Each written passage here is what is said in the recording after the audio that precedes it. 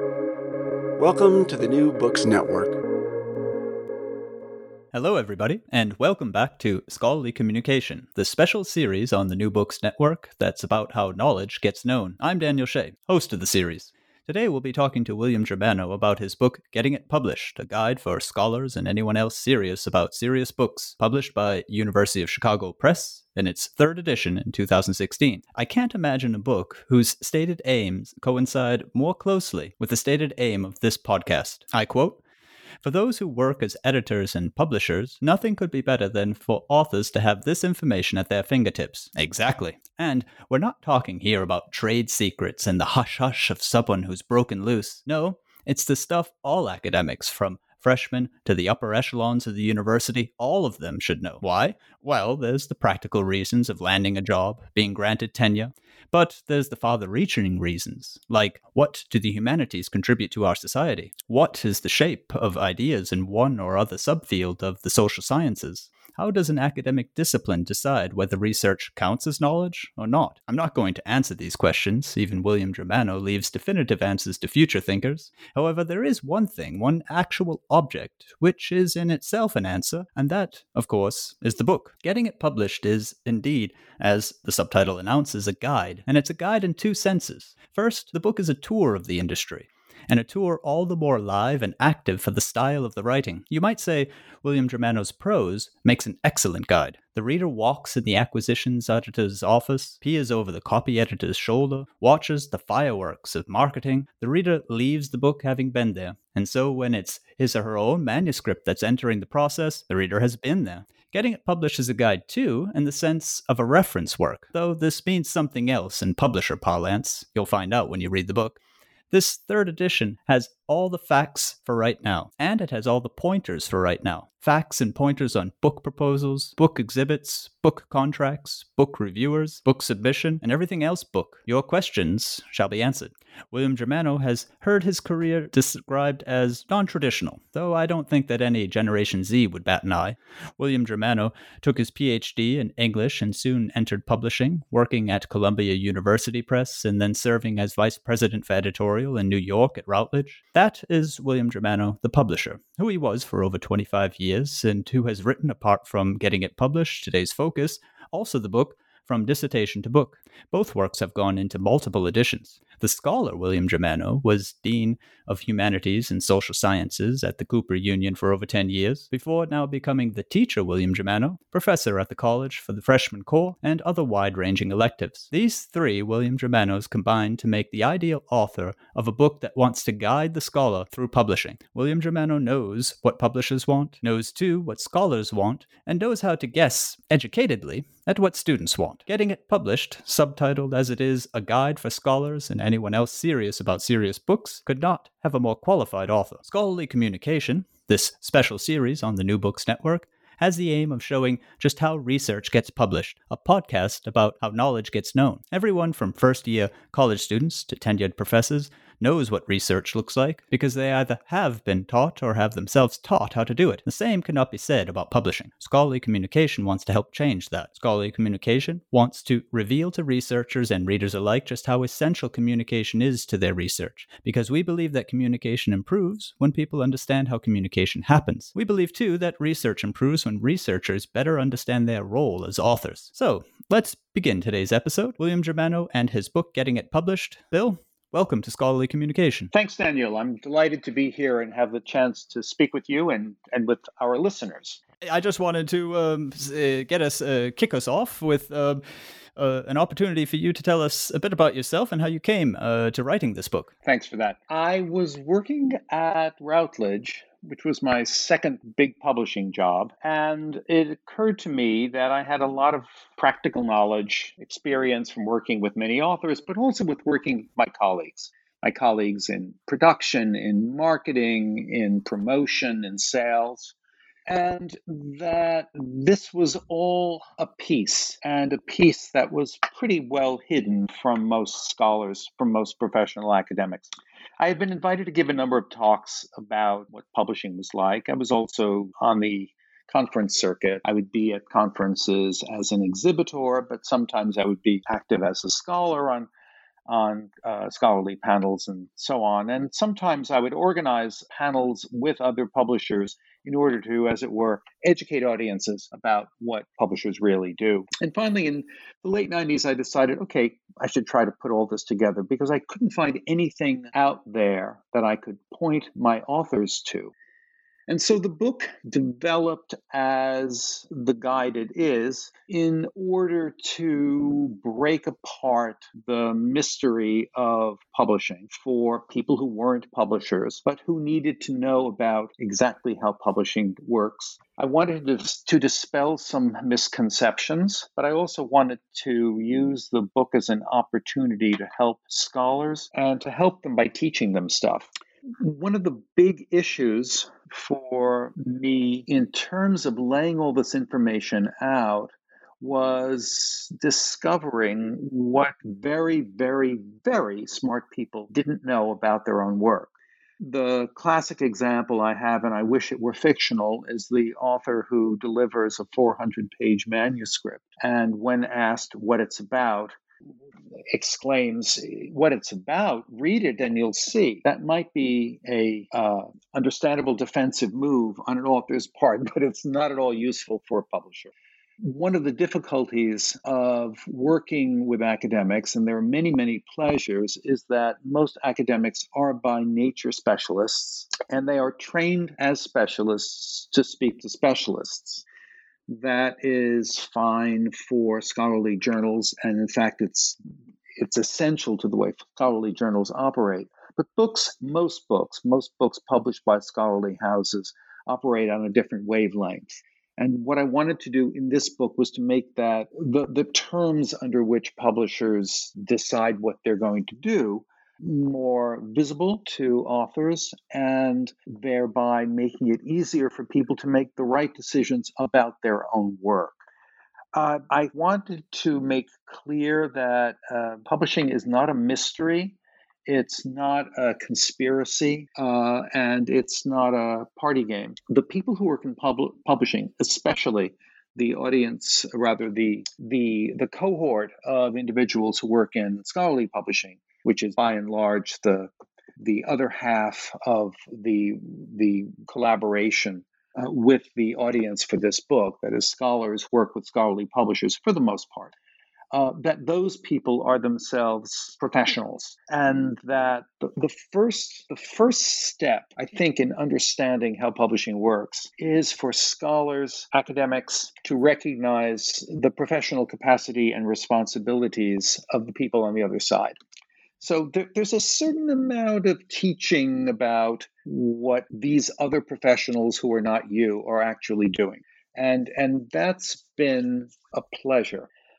The other thing that I should say, and perhaps I should have started with this, is that things have changed since I first published, and since I published the first edition of this book. It came out in 2001.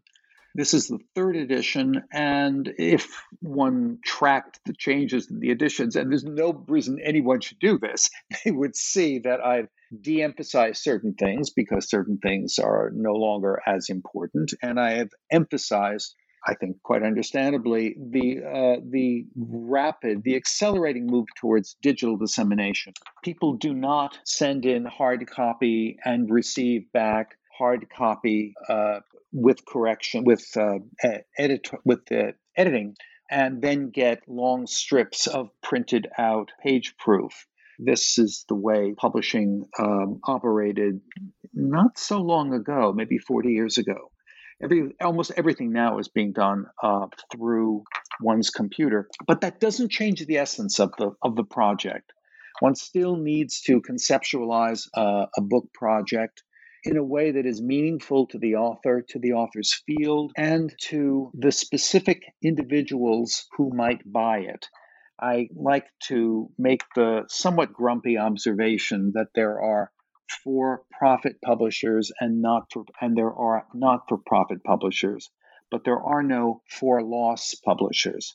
That even university presses, who are constitutionally not-for-profit organizations, have an obligation not to run into the red, or at least not too far into the red, the red needs to be mopped up by university budgets. And right now, it's an unusually difficult moment. All of this means that publishers are going to choose the work they want to bring out with great care. And for that to happen, authors need to understand what those principles of care are. We could talk in all sorts of ways about what this book is about, but let me just sort of provide an end of a long phrase here by saying that one of the principles in the book, and one of the principles I've developed over the years as a teacher, is that you don't really know what you think until you try to write it down. This is a principle I use when I'm teaching first-year college students, but that principle is absolutely opposite to chaired professors who were specialists at major universities. To embrace that idea puts you into a perspective, puts you into a position where you are an explorer and not simply downloading what's in your brain. This idea that I don't know what I think until I write it down. Then the language takes shape and the ideas emerge. You don't know what you know until you try to write it. It's an idea that didn't originate with me, surely. Among the very smart people I've had an opportunity to work with, one stands out. And I'm thinking now of Donna Haraway, the feminist historian of science, who's a professor at UC Santa Cruz. I frequently return to Haraway as the example I can most quickly recall of someone who said to me, when I begin a sentence, I don't know how it's going to end. That's not a koan or another sort of mystical observation. I think it's a on the ground truth of writing, and it is as true for freshmen as it's true for professional scholars who are working through their work. All of this adds up to an obligation that scholars not only work through as rigorously as possible the problem they're trying to investigate, but also find a way of explaining it and why it matters. And that might be the launching point for another series of questions and responses. Yes, very much is. Would you find fair the rephrasing of this, which I've heard from many different corners as well, this idea of you don't know what you think until you write it down? Would you think that in the publishing industry, a rephrasing along these lines would also be true? You don't know what you're going to publish until an editor understands it? Oh, that's scary. It may be right. It may be right. One of the points I've made over the years in the editions of this book, and also in the other writing that I've been doing about publishing and writing, is that you're really writing for a series of audiences. And the very, very first audience you're writing for is an editor. And the editor is almost absolutely going to be someone who doesn't have your training. Even if, I'm a professor of English, I'm going to be submitting my work to a publisher. I don't necessarily need someone who has a PhD in English to be reading my work at a publishing house, because that person will have her or his own specialty. And there is no reason to assume that it connects with mine. As a matter of fact, I won't name the name, but a now retired distinguished director of a distinguished university press once said to me that I'll make this person he, because I don't want to specify a gender, but forgive me for doing that. That he would hire someone with a PhD to be an acquiring editor, but would not let that person be an acquiring editor in the editor's own field. So if you were a PhD in sociology, you might be asked to be the editor for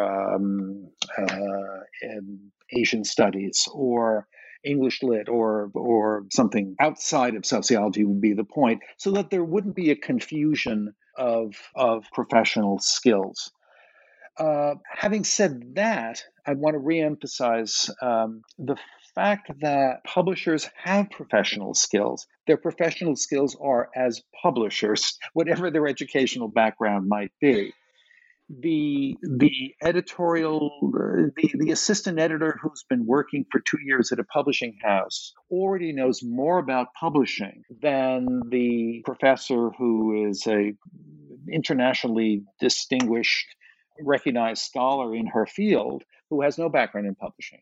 And it's not only a generational thing, but it's a way of, my point is that I want to encourage people to see a complementary and collaborative expertise between the scholar writer and the editor publisher, that one recognizes the other's professionalism, skill set, knowledge base, and crucially, capacity to come together with the other person in order to create this object that contains knowledge and brings it to large audiences. Yeah, I'm hearing very clearly this idea of professionalism. It's almost like the position of many writing centers inside of universities for the other disciplines to recognize that there is a writing studies and that contributes directly to people's research is, in a sense, if I'm understanding you correctly, the same thing that's going on in the area of publishing, that these professionals, these editors who you, as you say, I think you even mentioned later in the book at some point that an editor can edit anything. I mean, you've just made the point that it's better for them to even be outside of their field, but give them any text and they'll know how to do it. So this recognition that the publishing industry, in the publishing industry, you'll get in good hands, and it's good to let yourself be led to a degree. And it's also good with your book here, getting it published, to know what's going on there and what it is that what they actually do, as one of your chapters is actually even called, What Do Publishers Do? I think when I wrote that, I was thinking of Richard Scarry's children's book, What Do Busy People Do All Day? And there was a moment when I thought we could have little illustrations, but we didn't take that route. I have to say, I'm really glad you brought up writing centers, because I'm in thinking alive here with you about publishing today. I was reflecting on what the condition of writing centers might have been like 20 years ago. My sense, and I'm not a professional writing center director. My sense, though, is that over the last 20 years, there has been an increased recognition of the need to train people who already have high-level skills in those skills that they don't have. And that includes allowing academic environments to foster spaces where this kind of learning can take place. There are frequently writing centers would be the people who would bring me in to talk as a guest. I've done this in lots of I wouldn't say most of the, maybe I have most of the states of the United States, and in a half a dozen foreign countries as well. I've always worked in English, in the English language, even working in non-Anglophone spaces, because the people I was speaking to were largely using English as the lingua franca of their scholarly research. But the idea that we certainly have made progress, I think, over the last 20 years. People know much more now than they did even, I think, a decade ago about what editors are looking for, what publishers need, and how to accelerate the exchange of that information. Part of it is that publishers, I think, have done a much better job. They've created websites where you could go and quickly find out what the ground rules are going to be for submission. We're not looking for books in this. These are the documents that you should submit. And of course, you don't have to tie a heavy box of paper together with a string and put it into the mail and hope for the best. You're going to prepare an electronic file and send it off. That has its own drawbacks, of course, but the very first hurdle is going to be, how do I make the connection? And it's much, much easier to do that now. Having said that, though, we're still back to, can an author explain what her book is, and if I can just rephrase that, why her book is? What is the reason that that manuscript exists? That may be the central question. Why does this exist? I have said as gently as I can that no one will publish your work merely because you're smart. And this is and the question of smartness is always a painful one. Academia is full of extraordinarily smart people, but that doesn't necessarily mean they've figured out what an interesting problem looks like, and a problem that would be interesting to an identifiable audience and a reachable audience. I have repeatedly said over the years, you don't want to present to your publisher a project you say that is for anyone who. That, from an editor's perspective, may be the signal that the author really doesn't understand what the project is for. So if your listeners can make one change in the way they're positioning their work, I would say that. Figure out who you think you're writing for. And test drive that. Talk to people you know, people who have read some of your work, and ask them, do you think that the questions I'm raising in my work would be of interest to urban sociologists, people who are working on the problem of water purity in developing countries? Those are direct questions, and they are exactly the questions that a publisher must answer internally before making the commitment financially and, as it were, politically, in terms of investing the organization's resources in getting a project out into the world. At Scholarly Communication, we've had a recent interview with Catherine Conrad. She is president of the Association of University Presses, and much of what she said has certainly meshed with what you've been telling us. But I'm interested in this different nuance that she's given it, and what you would also have to say about that. You spoke to the for-profit, the not-for-profit, but there being no for-loss. And the emphasis that Catherine Conrad has given it is that at any university press, you're going to meet a team of dedicated people who are just fascinated by new research and are really going to be sort of moving along many different projects because they just believe in them. I wonder if you could speak to that angle that she gives to this topic. Yeah, the first thing I would say is be really nice to everybody who works at a publishing house. I can't emphasize that enough. There are a few individuals out there, and you may have someone in mind in your own sphere who always wants to speak just to the person they feel is the most important, the most powerful person within an organization. I always feel sorry for people like this because they so misunderstand what collaborative work is like. The editorial assistant who picks up the phone may be an editorial assistant, but she or he is able to make things happen and make connections that you depend upon. So there is absolutely no reason not to be really, really nice to people, even if you're never going to meet them, even if you only have one connection with them at a publishing house. My own sense is, as you described what Kathy Conrad has said, publishing houses are, especially scholarly houses, are filled with people who want to be, in some sense, connected with ideas. It's a horrible job market. Publishing doesn't pay particularly well, but it is an opportunity to be exposed to the work and enthusiasm of really smart authors and colleagues who can get excited about working with those projects. There is, for many people who work in scholarly publishing, in all parts, in production, in fulfillment, in sales, in marketing, a sense of mission.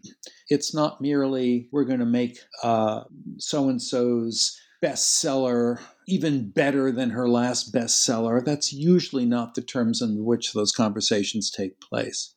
But there is, to use words that are slightly charged, there is a sense of intervention, of creating new paradigms, of writing new terms into culture, of providing language that allows for change, for movement, for the rethinking of what we imagined we knew. This is where the work of scholarship is creative. Every time something gets reconceptualized or a misconception is refuted, every time new analytic tools and new methodologies are brought to bear on what we thought we understood, an important shift is taking place. I think that kind of change and that capacity for change, the capacity for the opportunity rather to participate in that capacity for change, is a driving force for the person who comes and says, I really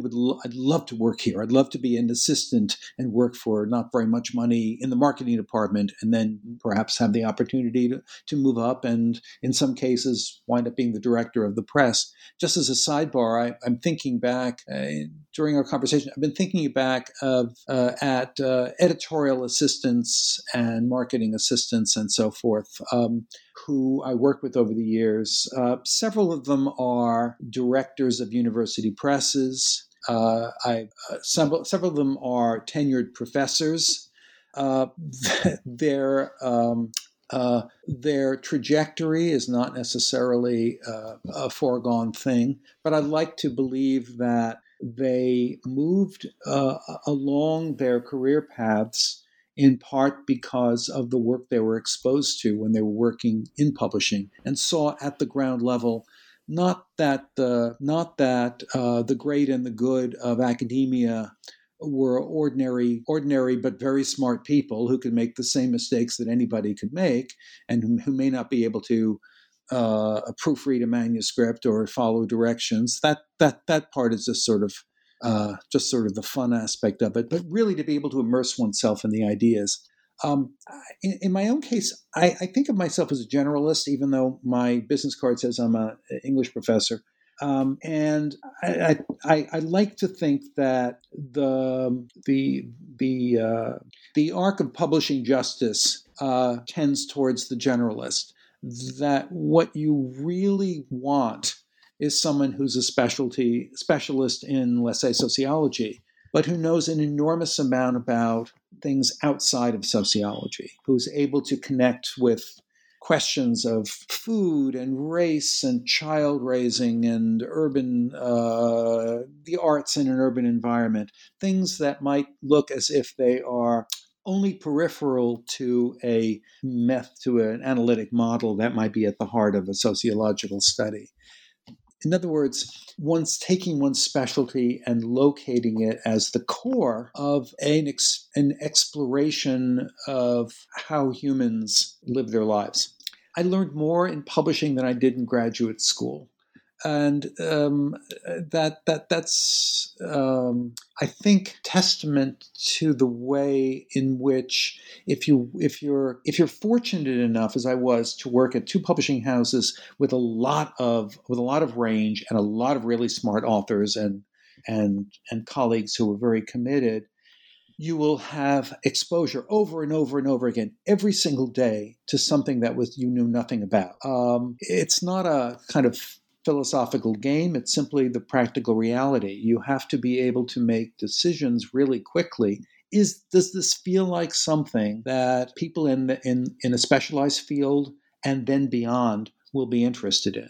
But it was sort of like getting a second PhD without having to write a thesis in some sort of generalized sense of the humanities and the social sciences. I think a lot of people in publishing feel something like that.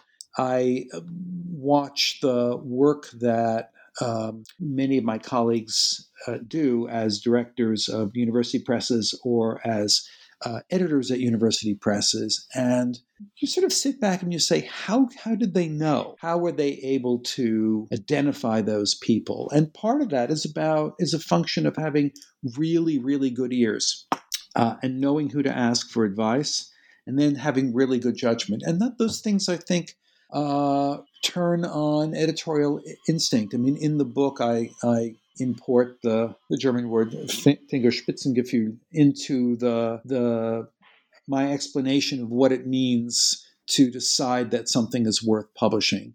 It's instinct, and instinct is something that you build up and learn and train. I don't think it's magic. But you bring skills that allow you to have that capacity to learn and grow as an editor, as a marketer, as someone in promotion, as someone in fulfillment. Even you're looking for people who want to be connected to books because books are exciting, and what they find in it is somehow resonant for them in their own lives. I don't know that I've answered your question, but I wanted to have an You opportunity to say have, that. and you've mentioned one of my favorite words in the in the book, which I definitely want to come back to. My listeners will know I work in Germany.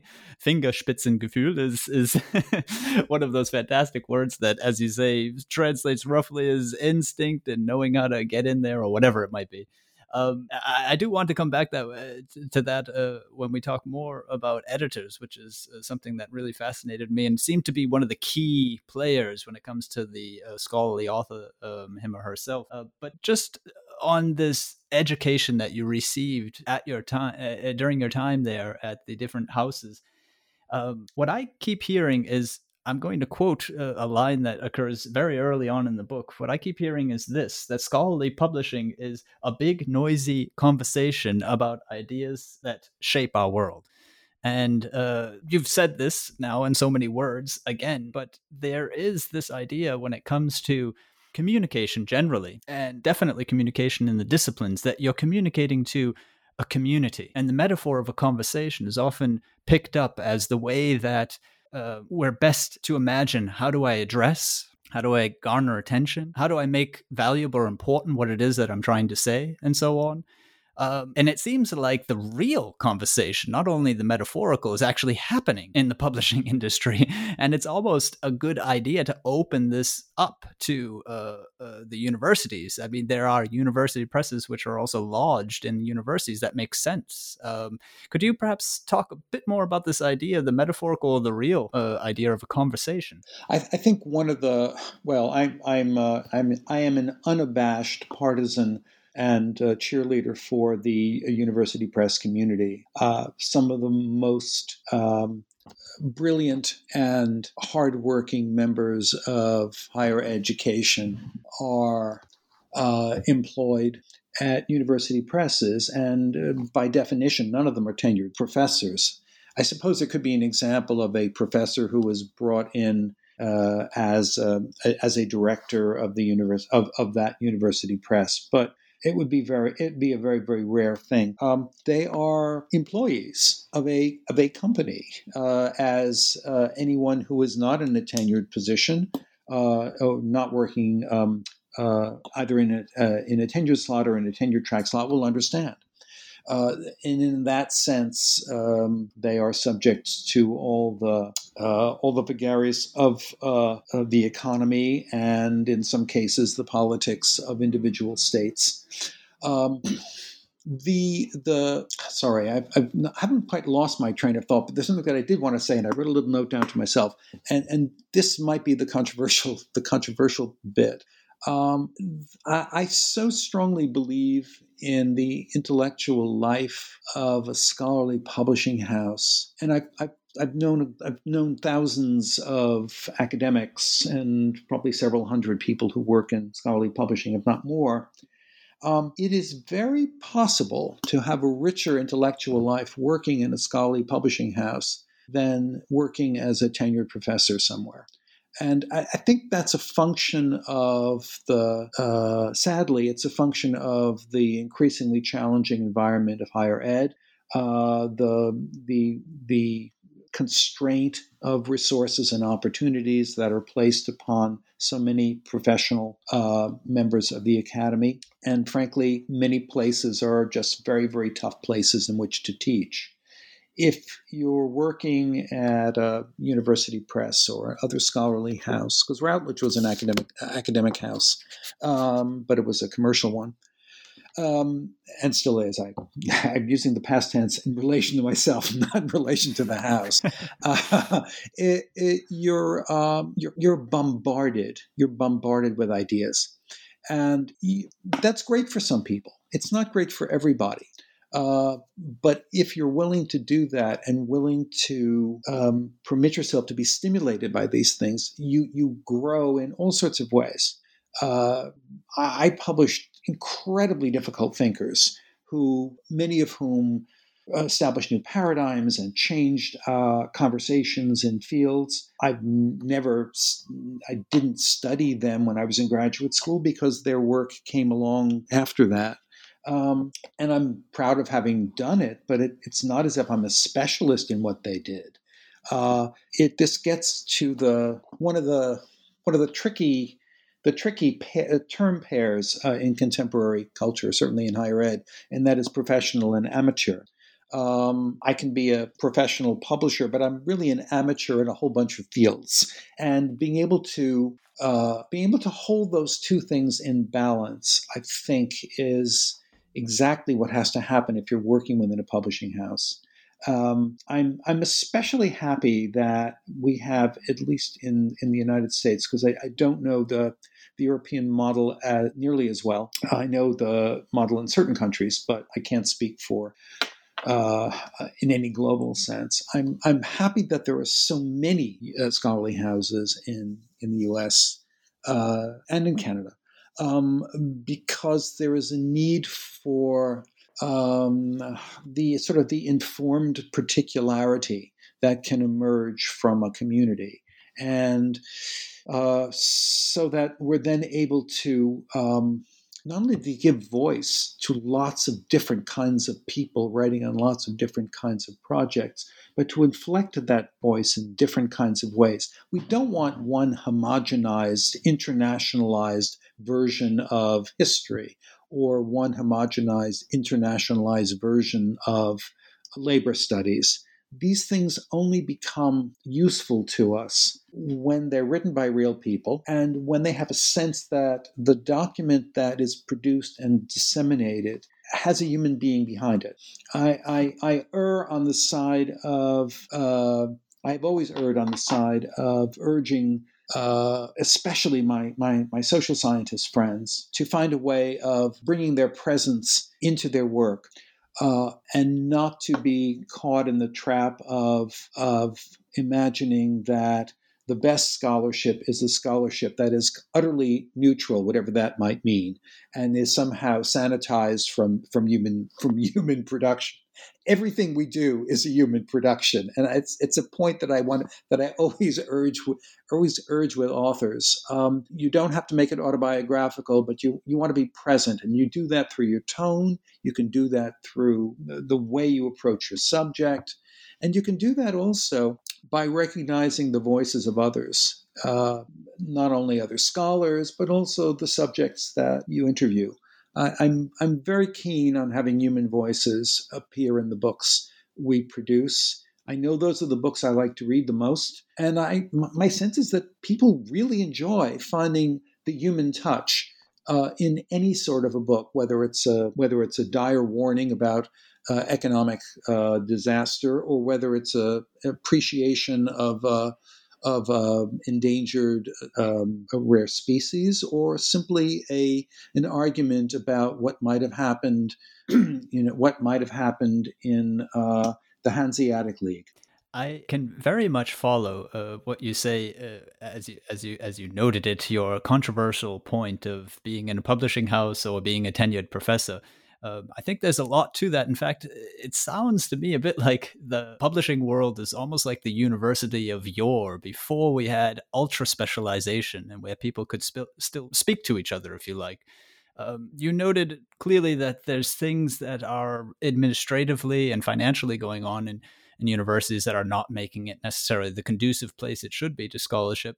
But would you perhaps also name that trend towards specialization as being something that is perhaps contributing to the lackluster life as opposed to what's going on in the publishing houses? I suppose what I'm thinking, if I can follow it up with a second question to get you get you thinking even more, is that when you're talking about a voice coming out of a book, it makes me notice that the scholarly book and the nonfiction book can approach each other, or if these two categories even necessarily need to mean anything. I'm glad you brought up that, because it's something I've been thinking a lot about in the last several years. Is that scholarship is a particular kind of nonfiction, and which sounds like it's sort of an insane thing to say, but if one sort of calms down and imagines, okay, I'm an anthropologist and I'm working on the problem of the way unclean, the absence of the lack of access to clean drinking water reshapes and deforms communities. I'm completely making this up because I'm not an anthropologist, but that's a form of nonfiction. I don't know how far any individual discipline would be comfortable taking that as a rule of thumb. My guess is that certain disciplines would say, yeah, that's true for some of our authors and not for others. And I'm okay with that. But I like pressing scholars to reconsider what are frequently the self-imposed limitations of scholarly communication. Who says that you can't X? Who says that you can't Y? When a freshman student asks me, "Can I use the first person in this essay?" I feel a little sad that someone has told this student, if it's a real essay, you can never use a first person pronoun.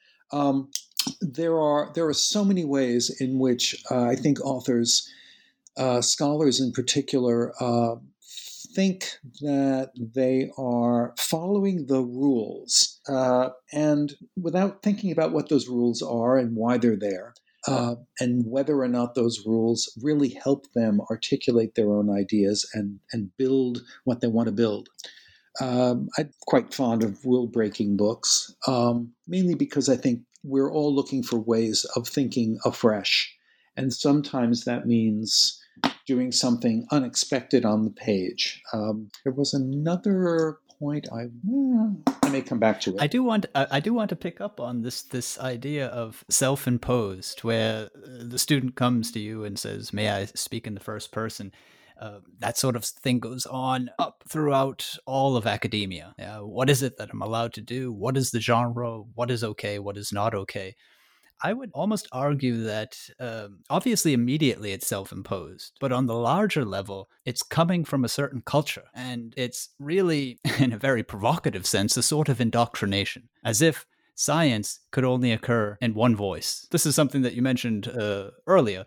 And clearly that's then not the case. If we're thinking in areas of this is nonfiction, this is scholarly, the boundary doesn't matter, then science speaks in many voices. But one problem area that arises for me is you say also in the book that in the humanities, clearly, the book is where scholarship goes to.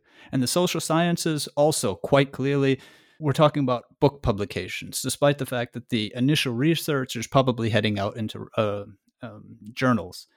But when we get over into the hard sciences, as they're called, the natural sciences to be more precise, we have an entirely different culture. We have a culture that doesn't seem to be conducive to books. But and these people do find themselves under heavy constraints generically, as far as the forms that they're writing in to get it right. But I wonder, is there something that we can tell them? Is there something that publishing could, beyond the journals that they're publishing in, or even the journals that they're publishing in, could tell them that there are other ways that you may also A, B, and C? This is a big lift. The question of the sciences, and in the current climate, we hear about STEM fields. And it's probably true that all of the disciplines gathered under that rubric are operating on reasonably similar principles. The journal is the core means of disseminating scholarly research, and the emphasis is on research. Collaborative work, one knows, of course, that technical scientific work might have a whole line of text devoted to the various names of the authors of a scholarly article, and the order of importance, your placement in that line is very significant in terms of the way it is received and what credit you get for the work you've done. You want to be first or you want to be last? I guess. Yeah, that's how it is. The one thing I've never done is I've never published a journal. I don't understand journals as well as I guess I do books, so I try not to write about journals. There are lots of people who know journal publishing much better than I do. But I think that there's also there's a realistic element in all this, and that is there, at least at this stage, there is still quite a limited number of writers who have the scientific knowledge and the writing skill, who are able to speak to a general audience, or even whatever a general educated audience is. All these terms are pretty fuzzy. It's one of the reasons why when an author or an author who is a scientist is indeed able to write and has the desire to do so, her or his work is of enormous value, to commercial value, to publishers, and will be the subject of fierce competition in order to land the book that can indeed be one of the very few popular science, to use a phrase I'm not sure I believe in, popular science books that can reach potentially, a million readers. I wanted to return to a point you made, Daniel, about the growth of specialization for people whose lives are largely in the Anglophone world. It is useful to remember that English professors, qua English professors, are have only been around for a century or so. There is no centuries long tradition of being a professor of English. We have the extraordinary architecture of the German university system to thank for much of university life as it developed in North America. And we also have, I think, the contemporary problem of tending to believe our own mistakes. Maybe this is a global cultural issue, but I know for myself, even though I was Dean of Humanities and Social Sciences at Cooper Union, I don't really believe in humanities and social sciences as a very useful distinction. I think it probably does more to confuse. It probably does more to confuse people in that they segregate fields than it does to help people participating in those fields see that there is a common humanity that drives all of these inquiries. That is the thing that I think we are at risk. We're always at risk of losing. We are all people writing about people, whatever our fields may be. I am, as an American working in an Anglophone culture or an Anglophone publishing culture, I look with a certain degree of envy at different concepts, different conceptual gatherings. In France, you have les sciences humaines, and in Germany, you have die Geisteswissenschaften. And there are surely other ways of describing disciplinary organizations in other linguistic and cultural situations. I bring this up merely because I feel that books that we want to read are, all right, I'll say this, I haven't said this before, are positively contaminated by other fields. That is that if I'm reading something by somebody who's a professor of French literature and she is writing a book about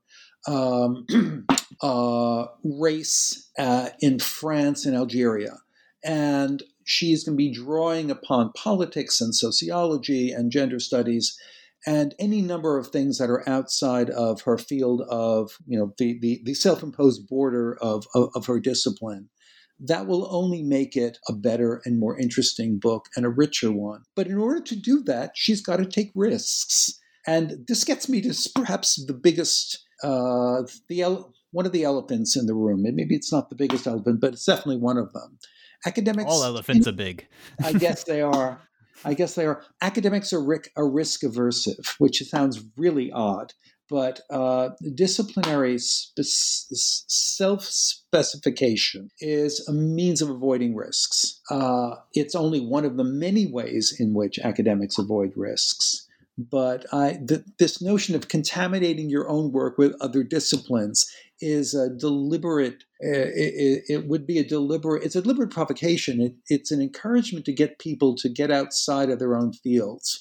It'll only make their own thinking better. Will it make my imagined French professor a better French professor? Maybe not a better French professor, but it may make that person a richer intellectual, able to produce something that more people will be able to respond to, and will also integrate the work of one discipline into the larger project that the university stands for. It's also a recognition of how you talk about terminology, which I find really important. I mean, as you say, in German, they have also just simply the word Wissenschaft, or in French, they have the word science. And we don't have a word that just covers thinking.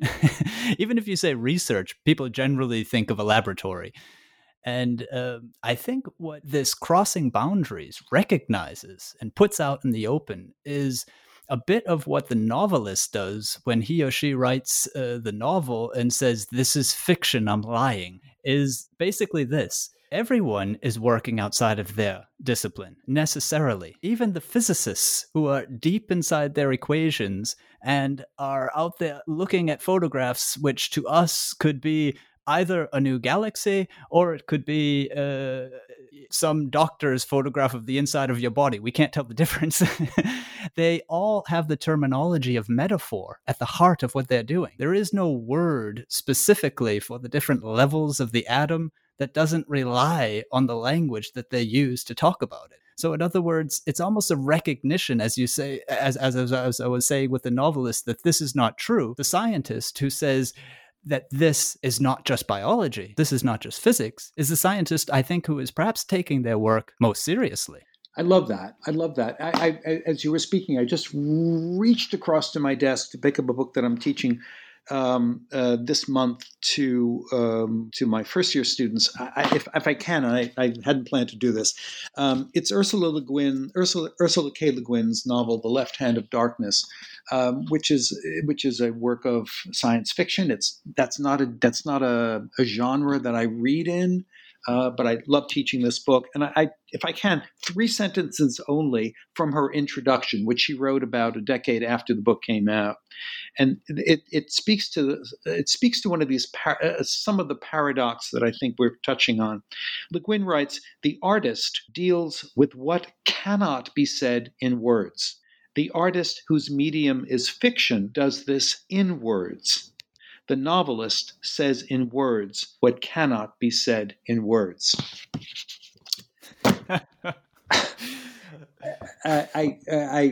That deserves a moment of silence. Good God. Man, oh man, she was so smart. And presenting this to a class of undergraduates who were, on the one hand, I have young art students, and on the other hand, I have young, say, civil engineers. Each of whom have to confront something sort of shocking in this credo of Le Guin's. But it's also a reminder, I think, perhaps we've strayed from the idea of getting it published, but maybe getting to an idea. Getting to an idea is recognizing how our disciplines are an armature, but also a fence, and how getting outside of that armature and outside of that fence may allow us to understand better what we thought we were getting into all this for to begin with, as well as a recognition that everything we're writing is a language-based construct, that the language we use is not accidental, that it has not only denotations but connotations. Thinking about the ways in which ideas move across linguistic fields is not only fascinating but enormously important. And I think it turns back on the differences among people. All of this is all of what I think I'm saying is that when one is writing as a scholar, one is also writing as a person. That may sound slightly banal, and certainly in the aura of Ursula Le Guin, it sounds very banal. But I want to You encourage. set yourself up for that one. I did. I know. It's okay. The work of scholarship is not taking place under a glass dome.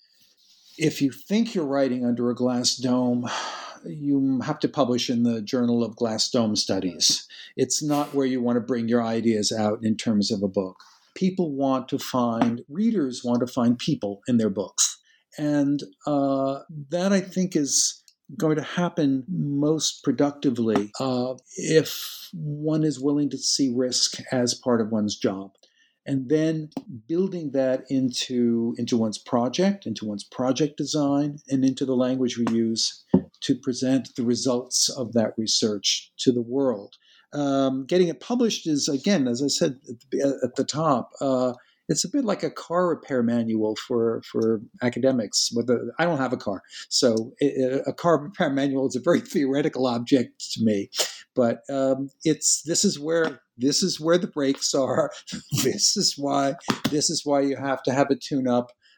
This is why you rotate the tires. It's pretty much what you would need to know if you don't already know it, or if you needed to be reminded of how editors think, how publishers think, and how editors and publishers hope that authors think. That's what I try to do in this project. And in other projects, I've tried to undertake other things. The little book on revising a dissertation is, in a sense, not quite a prequel to this, but it's a more specific drill down, because so many scholars are invariably facing the difficulty of, what do I do with it now that I've finished my PhD.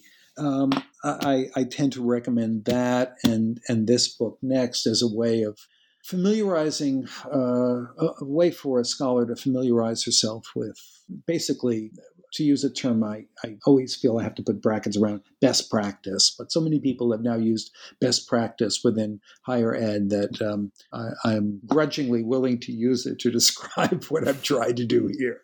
I'm always sure that a term is starting to lose its meaning when it's adopted by Germans directly. So in a German sentence, to hear the words best practice is not unusual. I see. In English? You're right. They'll just say the words, German best practice, German. Yeah. But I'm glad you bring us back to the practicalities of the book, because I shot for a bird's eye view. I think I got an orbital satellite view, and we started reflecting on very big questions, which the book encourages. Yet the book remains, as I said in the beginning, and as the subtitle announces, a guide. And it will bring you through many of the tough twists and turns of going, especially if you put it together with your earlier book, going from dissertation to book and to next book. If we might focus in on one thing to give us a closer ground view of what happens in the books, that would be the question of editing and editors, who seem to play one of the more important roles also, as far as at least for direct contact with the author in a publishing house. I have this one sentence in front of me that speaks, I think, to at least part of an editor's interest, and it is the question that you ask early on again in the book: why aren't we as serious about writing as we are about getting published? Now, I like that, because I think that at one point in the book, you name a number of the things that editors are looking for. And obviously, you've said a number of them: the narrative, the idea that there's a why for this, that there's an audience, that it fits into the publishing house's philosophy. There is all that. But there is the, let's say, old-fashioned, wow, this is good. This is written well. And one of my problems with that is, it just seems like so many people don't either understand the value of that, and also don't even know how to do it. And when you connect good writing with good thinking, which is, in my opinion, not a radical connection, you start to see that it's a bit of a pity that the editors don't have more say. If I might just say one last thing to prompt this, if I look at the history of style guides that are out there, very few of them stand up on the horizon. I think of several short sentences by Klinkenborg, or I think of The Sense of Style by Pinker. But after that, you have a sense that the style guides are a bit like the early dictionaries in the English language. I'm talking pre Samuel Johnson, the ones that sort of just clobbered together the same lists of the previous dictionary all the way back. And it would be better if people really, this is my own opinion, but I'm interested to hear what you have to say. It would be better if people really thought, as you say, as serious about writing, as they think as seriously about their content and the publication process. I can sympathize with that response because, like you, I've read too much badly written stuff. And a lot of it is published badly written stuff. Many very famous people don't write well. And I'm not going to name names. But their ideas are so important and so usable that we work through their rather heavy prose in order to extract a concept or a set of tools that we can then use. It's hard. It's hard to talk about this. I think, first of all, that there is over the last 10 years or so, there has been a turn towards writing about language and usage that is deliberately addressing the question of academics and how they write. I'm thinking of Helen Sword's stylish academic writing. But there are other, I think there are other writers as well, and there are books in the works I know about that are trying to do for academics what more general books have done. People still teach Strunk and White, which was in the English language context. People teach Strunk and White, but that book was initially conceptualized 100 years ago. I think we have very specific needs right now, but I don't know whether style guides in and of themselves can do more than show the way and encourage people. One of the things that an editor can do, how can I put this? An editor can give permission. And that's something that I've found many academics needing. It's not that they can't. No one's told them they could. That their disciplinary structure has encouraged them to write as conservatively as possible. Not necessarily conservatively in a political sense, but conservatively in, let's say, an epistemological sense, or certainly in a communication sense. Be sure to suppress the self. Be sure that you don't give away anything personal. Be sure that you have not made radical moves. Do not bring in that contaminating work outside of your discipline.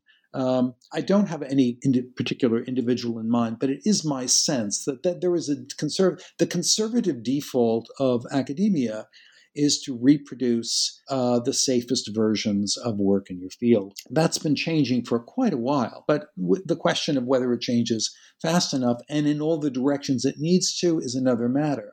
Academics would think better on the page if they wrote better. But I do think that the quality of academic writing has improved a great deal in the last 20 years.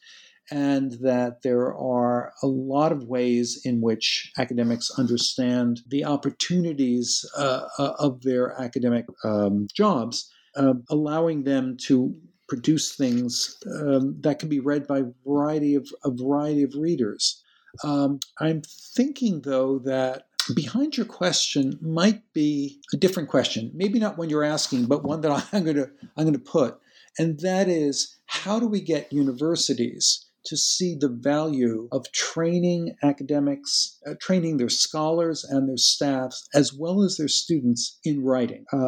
It would be shocking to turn to a university president and say, we'd like to set up a program that helps teachers and professors write better. And yet, if that question were asked, would it not be possible to open up a conversation about teaching and learning and writing as a coordinated effort that goes to the heart of communication? And scholarly communication is super important.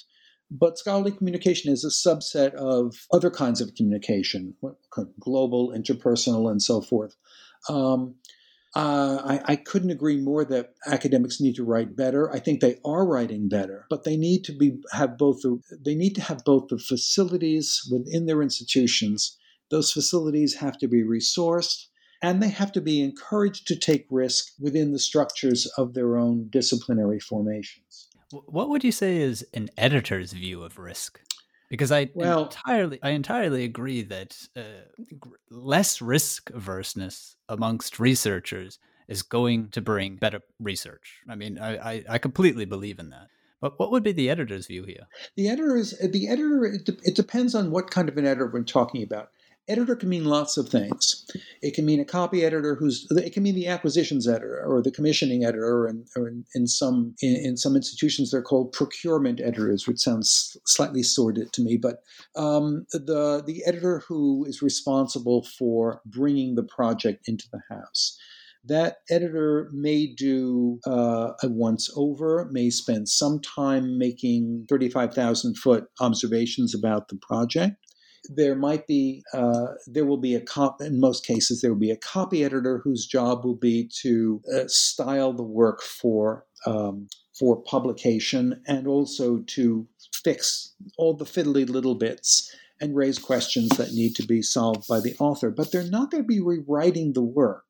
A very long generation ago, one can imagine a publishing house that had an obligation for an editor to produce a handful of books a year and work very carefully with the author on every sentence. Well, I think that's probably more fiction. That was probably always fictional, and we like to imagine that that's the way it once was and is not now. It certainly is not that way now.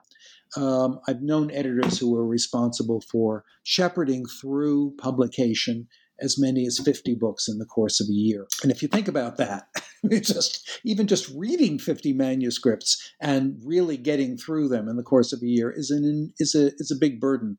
If you add to that the possibility, the responsibility to have exchanges with the authors, to rebuild, to cut, to add, to suggest further possibilities, it's simply not possible for a single editor to do that. So some editors are going to work more like traffic cops, and other editors are going to be deeply engaged with their work, but still be limited by the amount of time they can have access to that work. Editors are likely to, I don't know whether I put it this way before. I think editors probably exert their agency most directly at the moment when they select a project. Whether they have time to do rewriting, rebuilding, it would seem to be very rarely the case. And when they do, it'll be because they found something that they thought was that rare, that precious gem that will repay all that work. This will vary from house to house. It will vary from economic situation to economic situation. It will also vary from discipline to discipline. But I don't know that editors are going to have much time to do anything substantive with most manuscripts. And that in turn puts the work back on the author. Just to close this, on risk, I've never known an editor who wasn't interested in the risk that her or his authors might be taking in a project. Risks are the beginning of excitement about what makes a book unique. And that in turn makes it possible to go to the marketing department, to go to the salespeople and say, I've got a book on X. We've published books on X before, but this one makes this big move. Listen to this. That becomes an internal sales pitch, and then it becomes a handle with which you can present a book to the outside world and really pique people's curiosity. So as you're saying, then, the actual editing, which probably jumps up in people's minds first when they hear the word, is best done by the author, him or herself. I think that's frequently the case. I mean, it's always the case. The author is responsible for the text. No matter how many editors have looked at your work, if your work goes out into the public sphere, and Daniel Shea's name is on the front, Daniel Shea will be held responsible for what's inside, and I think that's how you want it. That's how it should be. There are times when an editor at a publishing house might say to an author, this is great. I'm willing to take it to a next stage, but I need you to engage a developmental editor because I don't have the resources to do that. You've got gold here, but I'd like you to take your 740-page manuscript on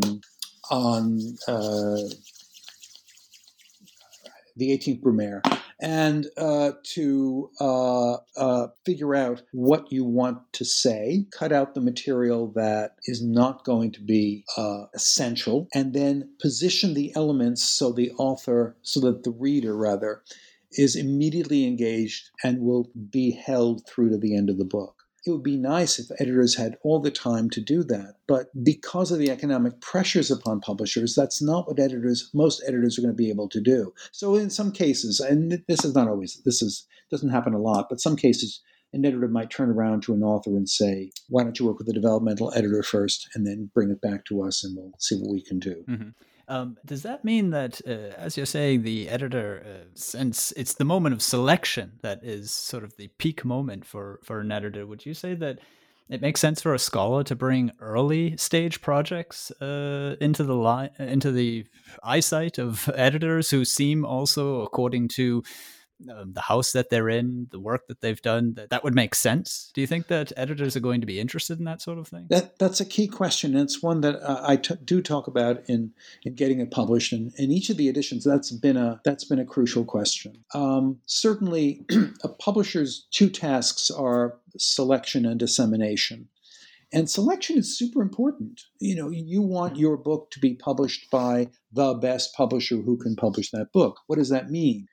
In many cases, it means you want to be with a certain cohort of authors because they their presence and your presence together help authenticate a field. Being published by famous author X makes your book look as if it belongs in that club. So selection is not just a matter of saying, oh, that one's good, that one's good. There are sort of micropolitics involved in that, and I don't mean that in any sort of conspiratorial way, but inevitably, books will align themselves in certain patches, and you'll say, oh, I'm on that very theoretical list in political theory, a very strong list in political theory, rather than being the only book on political theory at another house.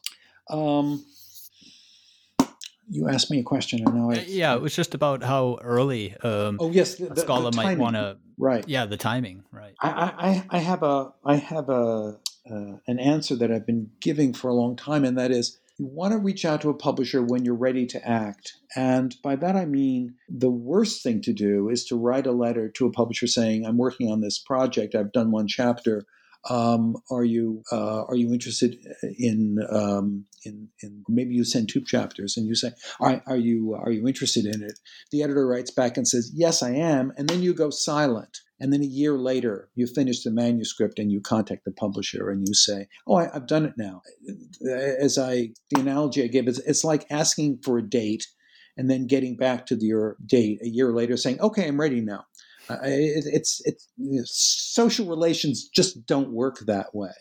The certain publishing houses are going to say, we'll only look at a completed manuscript. Frankly, I think that's a reflection on their workload, their internal process, and the fact that certain fields have such small markets that there is no real reason for the publisher to take the risk of committing to a project early or even spending editorial time on a project before the whole thing is done. So most publishers will have some instructions about this on their websites. If you've got something that's really great or something that is groundbreaking or something that is time dated, and these are 3 really different categories, it's okay to write early, but you need to be able to act immediately, get a response. So you send in a chapter and a proposal and your CV, and you've done this electronically, and a week later you get a note back saying, this is fantastic, when can we see more?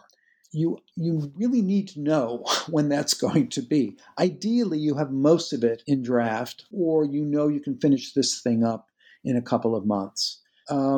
publishers tend to want to make commitments in advance only when they think that their own risk is being minimized.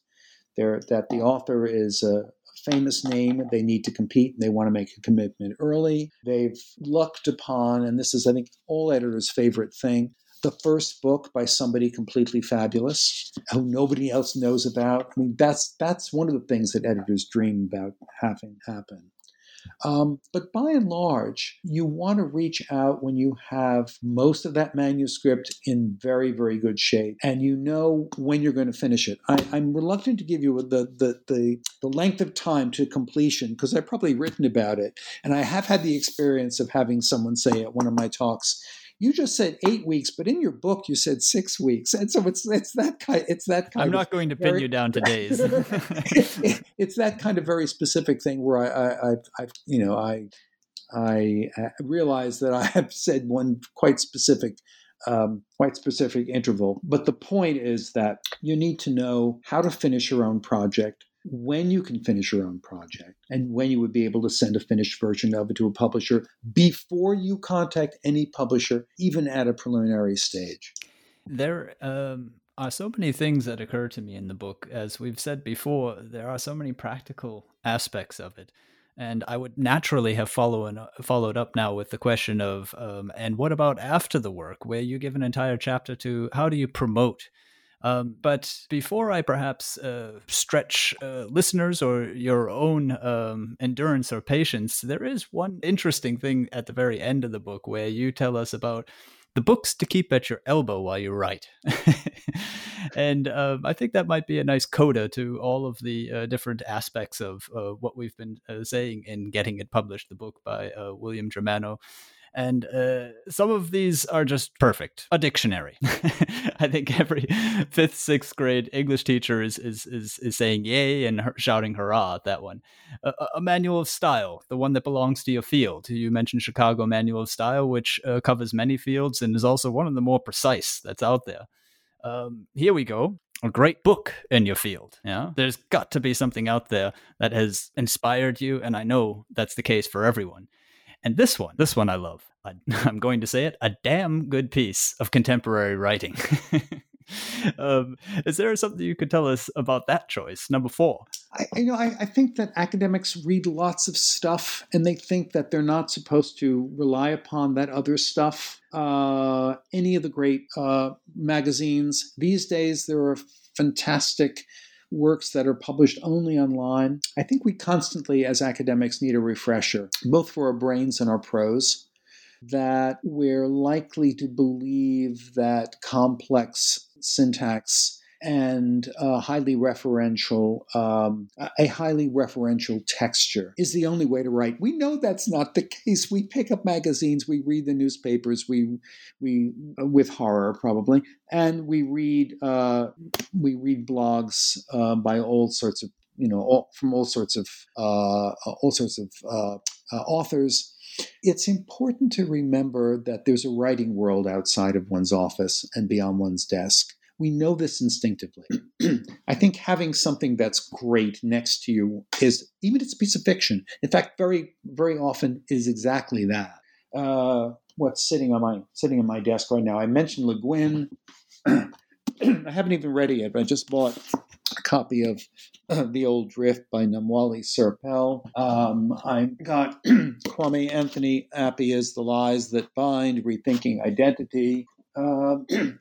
Just a couple of things I can reach from this table to that desk. Things that I've just dipped into and got in the last week. These are good writers. They're not in my field. I'm not a novelist. I'm not a philosopher, and I'm certainly not a philosopher who's working on the enormous complexity of questions of race. But having these things that are not me are a reminder that the book is also not me, and my readers are not me. Not meanness, it seems to me, is utterly crucial to being a successful scholar and successful writer. And we need to be reminded of this over and over again. It's a lesson that teachers work with, teachers who are working with students, gently or forcefully help students understand both the place of me and the place of not me in the self, and also for authors in writing their own work. There's your discipline, and there's also your discipline and your not discipline, the discipline outside of your discipline. Keep the windows open. Look at stuff that's not yours. You need reality checks. Maybe academics need reality checks even more than non-academics do. I often feel that the myth of the I think that's a wonderful new take on objectivity. If you follow my line of thought, yeah, I do.